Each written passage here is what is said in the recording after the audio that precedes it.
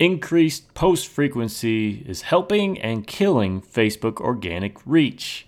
This is the audio version for the blog post found at johnloomer.com/frequency. So if you were to peruse the most popular blog posts these days related to Facebook marketing, you'll repeatedly see a common theme.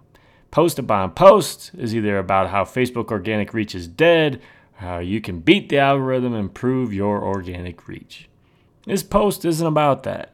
Instead, it's about how the obsession with organic reach is helping to kill it. Brands are posting more frequently. So research from Adobe Digital Index suggests that brands are posting 31% more frequently in the first quarter of 2015 compared to the same period in 2014. ADI analyzed nearly 500 billion post impressions, coming to the conclusion that brands were posting more frequently to combat dropping organic reach, though it's not clear how this conclusion is drawn. Now, while posting frequency was up 31%, organic impressions were down 35% year over year. So how post frequency helps organic reach?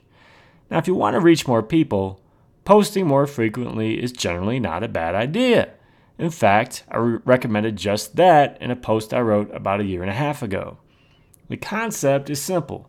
If you post once per week, there's a small percentage of your audience that even has a chance to see your post. Algorithm or not, the pool of people who could make up your potential audience will start only with those people who are online during that window of time.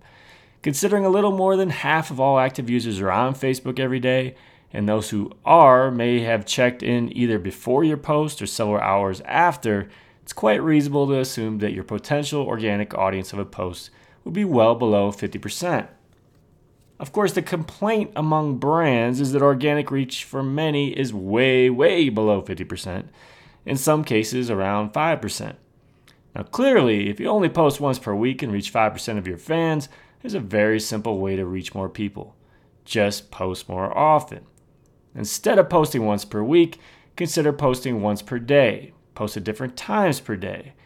Even if your organic reach isn't higher for each post, you'll be reaching a potentially different audience each time, thereby increasing the total number of people reached during a week. Now, how post frequency hurts organic reach? So there's a bit of a rub with this approach. Regardless of whether Facebook uses an algorithm, an increased post-frequency strategy can have an adverse effect on the newsfeed and ultimately the ability to reach people. How about with frequency and the newsfeed algorithm? First, let's look at it from the perspective of reality. Facebook uses an algorithm to show content to users they are most likely to want to engage with. In this case, Facebook creates a structure to filter out the noise. While details haven't been provided in some time, we've been told in the past that a typical user could see as many as 1,500 stories in a given day, but Facebook shows them only 300. Keep in mind that these numbers come from an old report. It's very likely that the typical user now has the potential to see well over 1,500 stories in a given day, but Facebook, as far as we know, is still aiming to show the 300 stories that the user is most likely to engage with. There are more users on Facebook now. There are more brands, and brands are posting more frequently.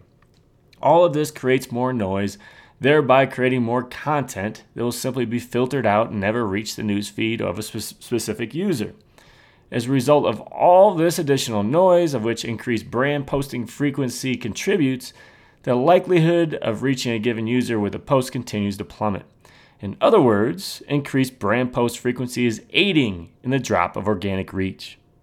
How about frequency without an algorithm? Now, before you get crazy and blame Facebook's algorithm, let's think about the alternative. If all these factors remain true, increased users, increased brands, and increased brand post frequency, what would the newsfeed look like without a filtering algorithm? As the amount of content grows, the speed of the feed escalates. While you may be more likely to see what Facebook serves you now, at least briefly, that relevant content is much more likely to speed past you in an unfiltered feed. Just think of Twitter and what your likelihood is of seeing a 2-hour-old post there. Even had the news feed been unfiltered, which it never will be, this increased frequency would lead to a decrease in organic reach. Stop obsessing over reach per post. Now, organic reach per post is going to continue to drop naturally for several reasons. Number of users increasing, number of brands increasing, post frequency increasing, number of posts increasing as a result, and number of old relationships increasing. So regarding that last point, keep in mind that Facebook has been around for over 10 years now. Your Facebook page is undoubtedly not new anymore. You have fans who have liked your page for years. As a result, that leads to stale likes. People who technically like your page but either aren't as active now as they used to be or simply don't care that much about you anymore. So we know that reach is dropping.